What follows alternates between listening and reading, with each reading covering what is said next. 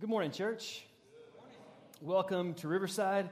Again, if it's your first time with us, we are so glad you're here. I know it's been a wonderful Thanksgiving break for so many, and that means that a lot of our people are traveling and are away at other places, but it also means that we have a lot of people in the room for the first time today, or maybe the first time in a long time. And again, I just want to extend my welcome and tell you how glad, very glad that we are that you are here today. Over the last few weeks, we've been in the middle of this series. We're going to bring it to a close today, called Forgiving God. And I want to begin again with these words that Paul spoke from Romans 8, verse 35. Does it mean that God no longer loves us if we have trouble or calamity, or are persecuted or hungry or destitute or in danger or threatened with death? When we talk about forgiving God, I want to say this again. We've said it every week. And especially if you're here for the first time today, I want you to know this. We're not saying that God has done anything wrong. But if you're like me, if you're like most people I know, then there was probably a point at some point in your life where things didn't go the way you thought that they would.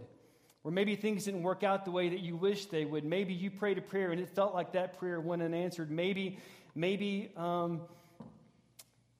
life just hasn't gone at all the way you thought that it would.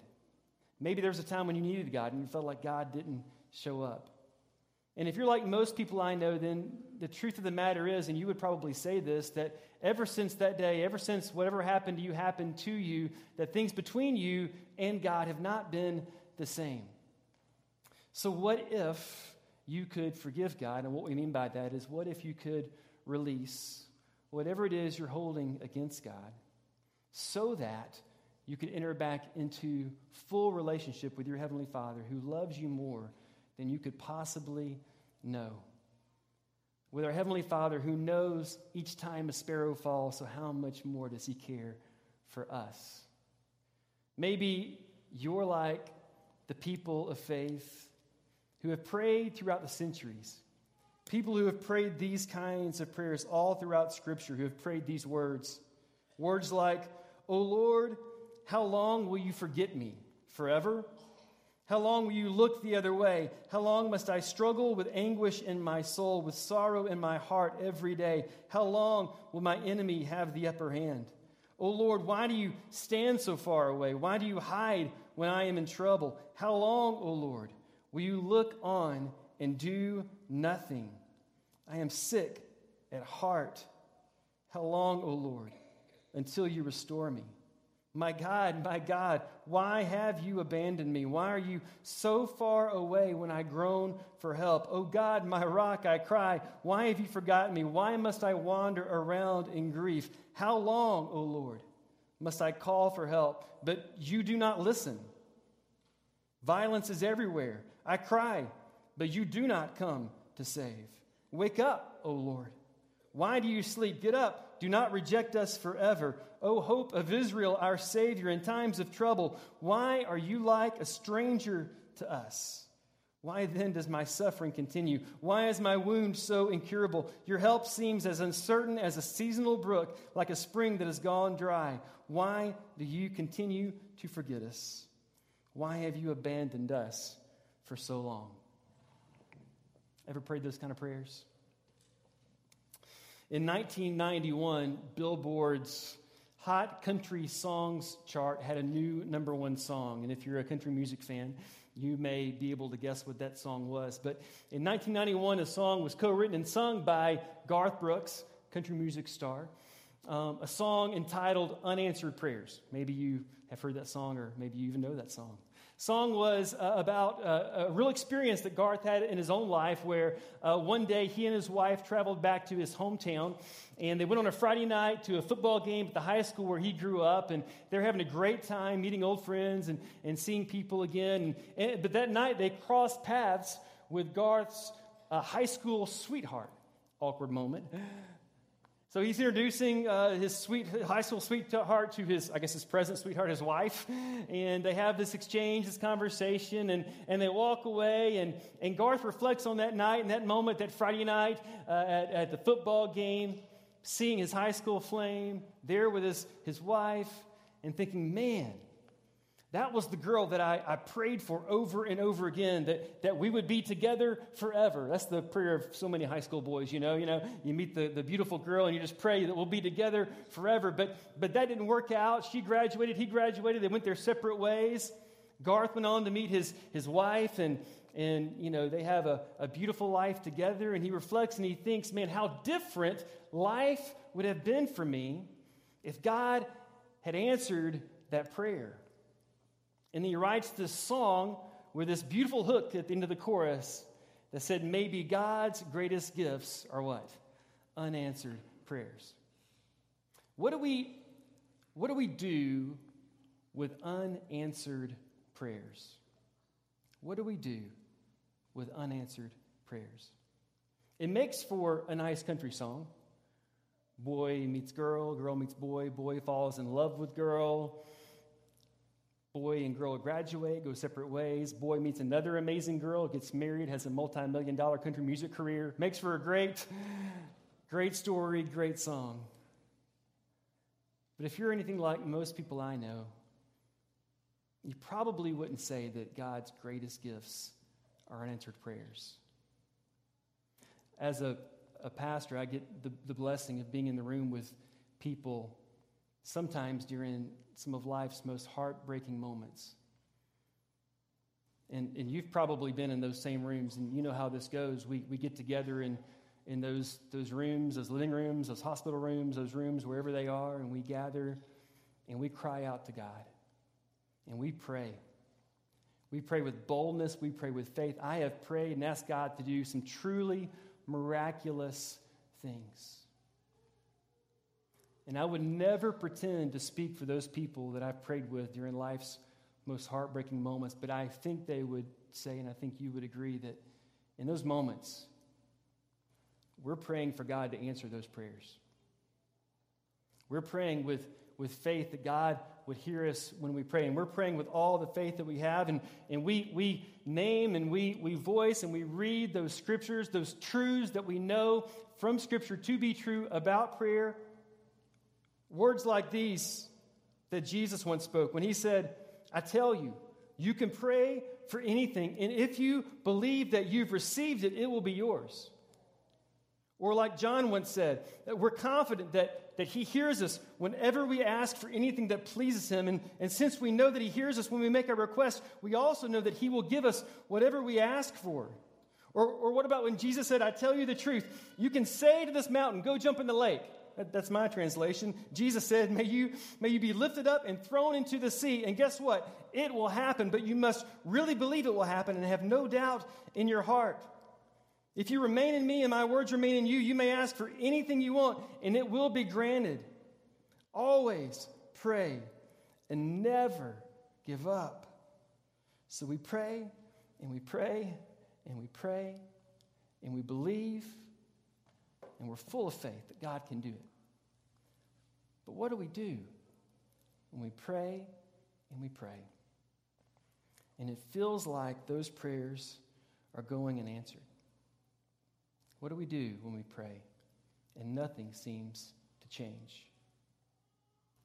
The truth is, this is the very reason that some of you and some people that you know have walked away from their faith. Because they prayed to God when they needed him most. They called out to him believing that he would and he could. And for whatever reason, for reasons unknown to them, it seemed like God didn't. He didn't answer. He didn't show up. He didn't fill in the blank. And there's so many people who have altogether walked away from faith because of this very problem of unanswered prayer. And in fact, it may be that some of your discontent with God may be this thing. This is one of the most difficult questions of the life of faith. And it always has been. The good news is, if you've ever experienced this, or if you're experiencing this today, you need to hear this, you need to know this, that you're not the only one. You're not the only one. People of faith throughout the centuries, people who have believed in God, people who have put their hope in Jesus, have felt and experienced the same thing that maybe you're experiencing today, or maybe you've experienced in your own life, in your own walk of faith.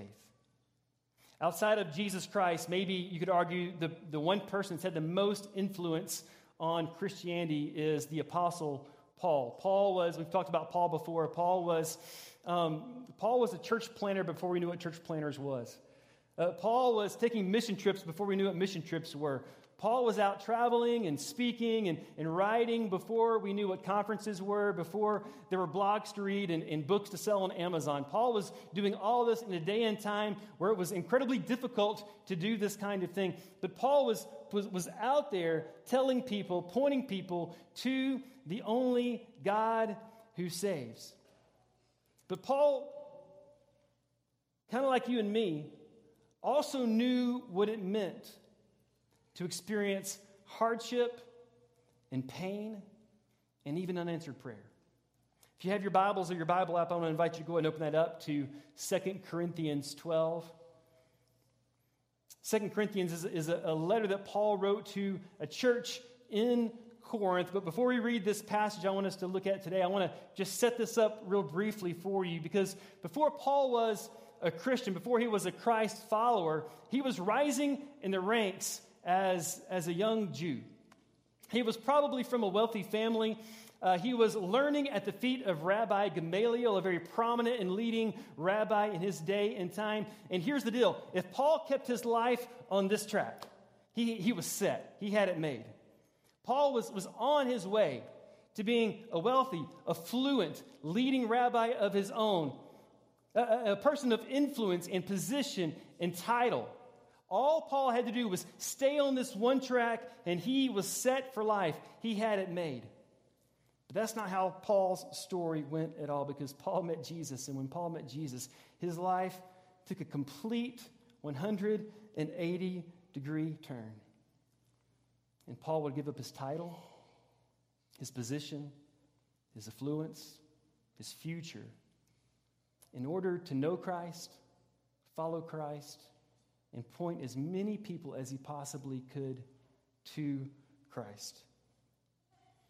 Paul had multiple different encounters with Jesus.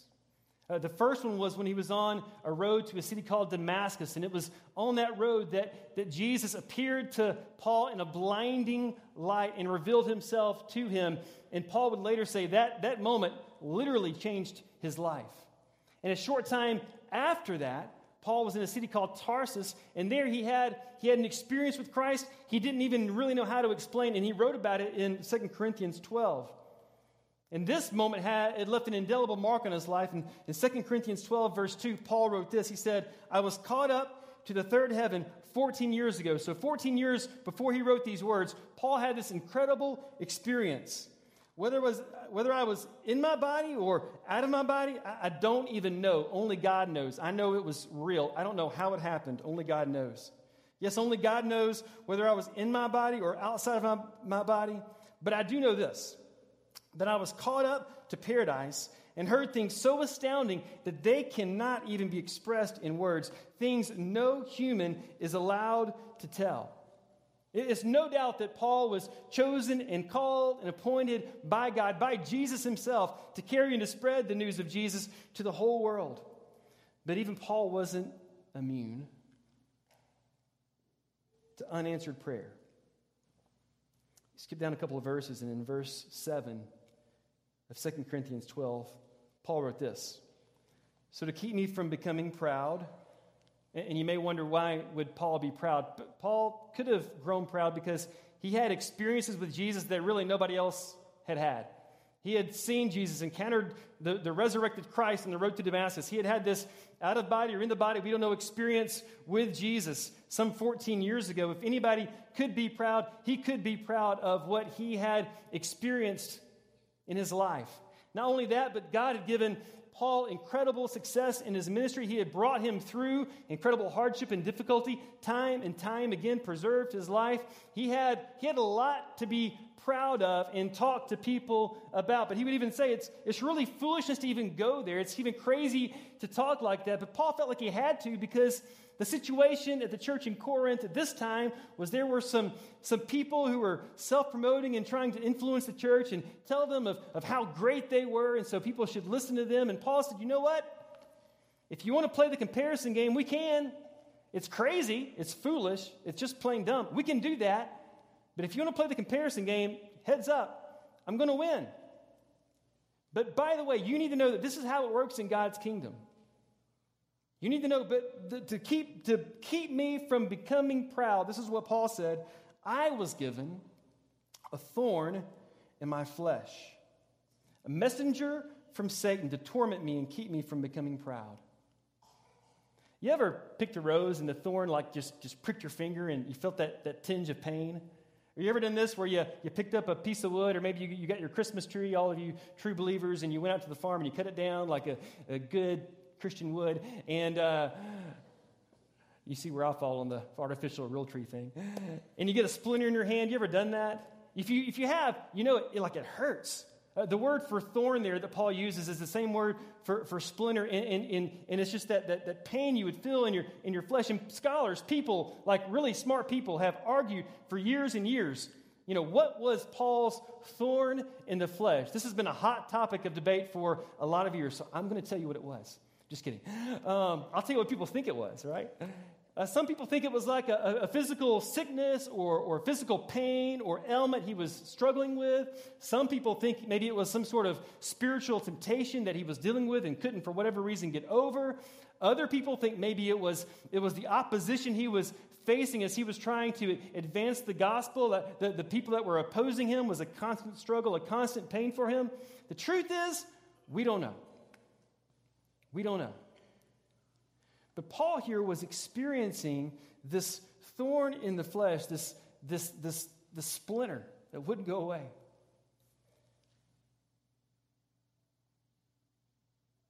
And he didn't know what to do about it. But he said he believed God gave it to him to keep him humble. If you've ever gotten a splinter, you know how it hurts. And if it's one of those that gets in deep, you know what I'm talking about? Or it breaks off and part of it's still in there, and you have that throbbing pain that won't go away. I remember as a kid, this would happen to me from time to time, and I would go run to my father, and my dad, big old man, always carried a buck knife in his pocket. If you go up to him today, he's got a knife in his pocket, I guarantee it. And so I would run over to my dad, and he would take out that buck knife to get the splinter out, and I would look the other way. I knew he was going to take care of it. I didn't want to see it, but he was going to do it. And he would drop whatever he was doing to get that splinter out of my hand. That's not what God does when Paul prays to his heavenly Father about the thorn in the flesh that he's experiencing. Paul says in verse 8 these words. He said 3 different times, I begged the Lord to take it away. Whatever it was causing Paul such tremendous pain that 3 different times he begged the Lord to take it away. And whatever it was, Paul felt like that prayer went unanswered because God didn't do it. Can you imagine how hard that would have been for a guy like Paul? I mean, think about this. If it was some sort of physical pain or problem or sickness, Paul had the power, he had the ability to heal other people who were sick in the name of Jesus. In fact, there's a story of a time that if you were sick and if you just touched a piece of cloth, the same cloth that Paul would have touched, that it would heal you. So now, if it is some sort of physical problem or sickness or pain, how frustrating would it have been for Paul that God won't do for him what God had done through him for others? Or if it was some sort of temptation in his life, some struggle against sin, how frustrating, how maddening would it have been for Paul, who was spending all of his time and all of his days telling people to leave their life of sin, to put their sinful past behind them and enter into life in the Spirit. But yet Paul knew in his own heart of hearts that he couldn't overcome some sin or some struggle or some temptation in his own life. Or if it had been some opposition that he was facing from those who were against him, how maddening would that have been for Paul, who was out here literally trying to fulfill the words of Jesus, to go and make disciples of all nations, to carry the name of Jesus literally to the ends of the earth, yet he's facing opposition after opposition. And this is the thorn in his flesh, and he's praying, God, take that away. I can do so much more. I can share the gospel with so many more people if you would just remove this opposition that is coming against me and won't go away, and God won't do it. Whatever it was, how maddening would it have been, how frustrating would it have been for Paul to beg God over and over and over again to remove this thorn in his flesh. For 14 years at the date of this writing, 14 years he's prayed this, and it hadn't happened. In 1984, there was another song written and released. It did not, at least not for a number of years, even break the Billboard Top 100. You probably know the song. It was sung by Leonard Cohen. And deep within the song are buried these lyrics. Go like this. It's not a cry that you hear at night. It's not somebody who's seen the light. It's a cold and it's a broken hallelujah. A broken hallelujah. That sounds a lot more like the prayers of the people I know who are praying and who are waiting on God. A broken hallelujah. Some of you are praying today and you urgently need God to help. And all you have to offer God is a broken hallelujah. So here's what I'm not going to do today. I'm not going to tell you some story of some tragic situation and somebody who prayed a prayer and everything got better and everybody lived happily ever after. I'm just not going to do that. What I do want to tell you is the truth.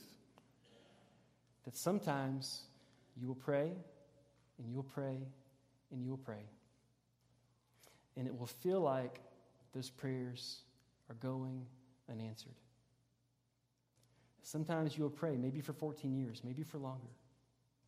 And you will beg God, like Paul begged God, to take whatever it is that you're dealing with, or whatever problem it is you're facing, or whatever sickness it is that's running rampant, or whatever family situation is out there that needs to be fixed. You will pray, and you will pray, and you will pray. And it will feel like those prayers are going unanswered. And here's what I want to ask you to do. Don't stop praying. Don't stop praying. Don't stop believing. Don't stop hoping.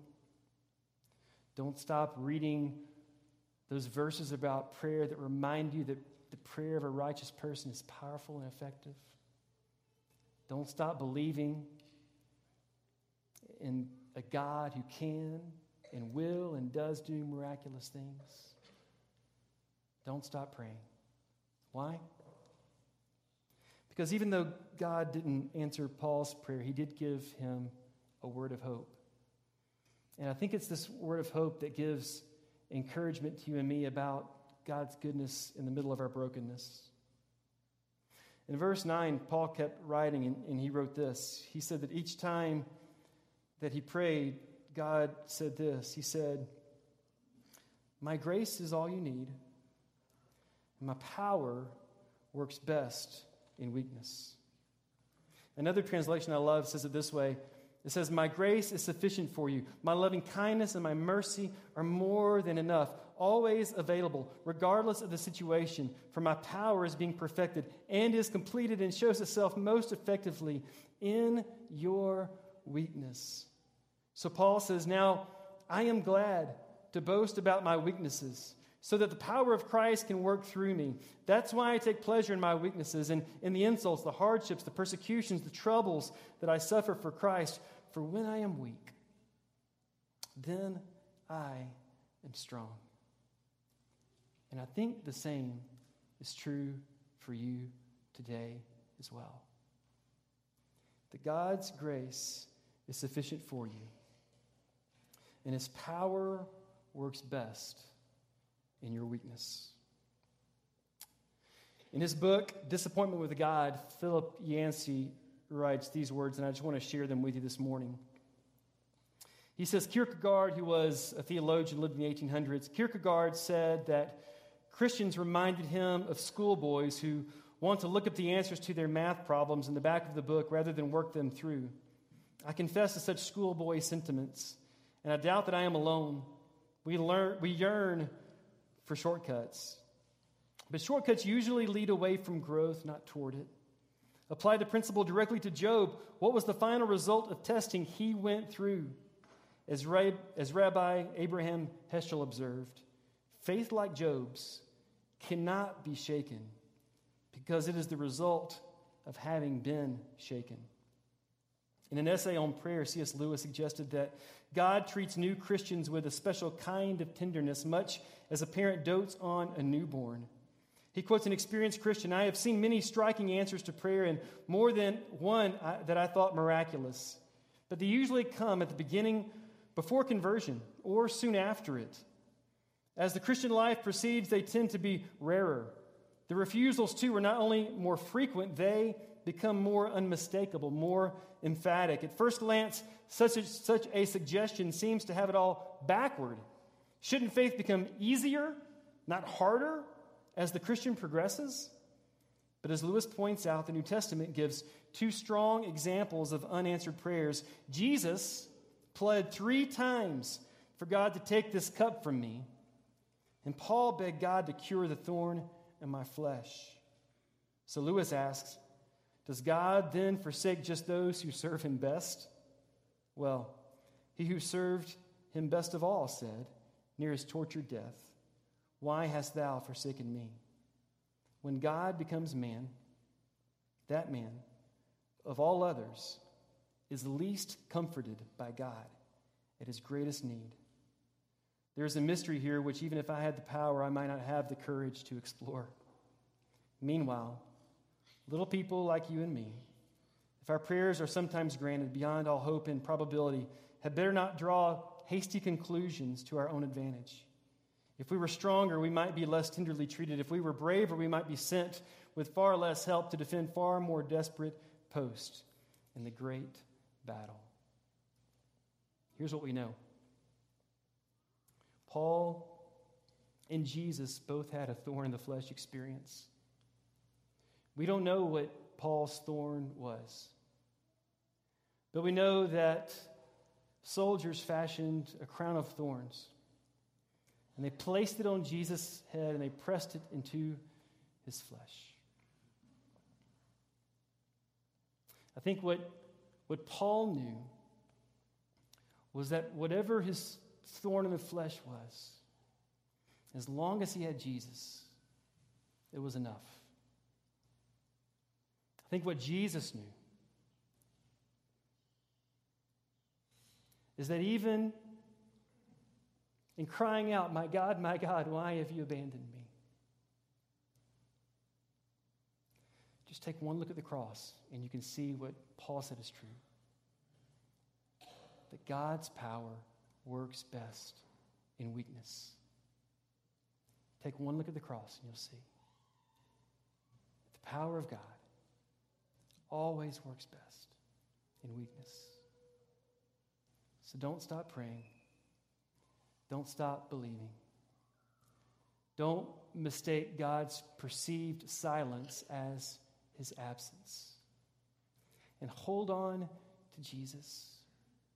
Because whatever you're going through, I just want this gentle reminder to flow through our hearts and through this room. That whatever you're going through, Jesus is enough. And His grace will sustain you. It will carry you. It will provide for you. It is sufficient for you. And if you watch for it, you'll see God's power over and over being realized through your weakness. Church, if you would, let's stand together.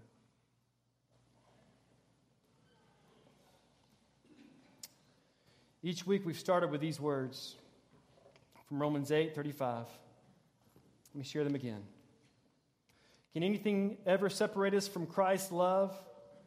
Does it mean He no longer loves us if we have trouble or calamity or are persecuted or hungry or destitute or in danger or threatened with death? Paul asked that question. Those were his words. And I wonder just how often he had those thoughts. But here's the rest of what Paul wrote. Verse 36. As the Scriptures say, for your sake we are killed every day. We are being slaughtered like sheep. But no, despite all these things, overwhelming victory is ours through Christ who loved us. And I am convinced, even with a thorn in my flesh, even with prayers that have seemingly gone unanswered, even with all the hardship and difficulty I faced in my life, I'm convinced that nothing can ever separate us from God's love, neither death nor life, neither angels nor demons, neither our fears for today or our worries about tomorrow. Not even the powers of hell can separate us from God's love. No power in the sky above or in the earth below. If you're hurting today, hear these words. Indeed, nothing in all creation will ever be able to separate us from the love of God that is revealed in Christ Jesus, our Lord. Amen. This is the hope that we have. And if you're hurting today, I want to remind you that God's grace is enough for you, and His power is made perfect in your weakness.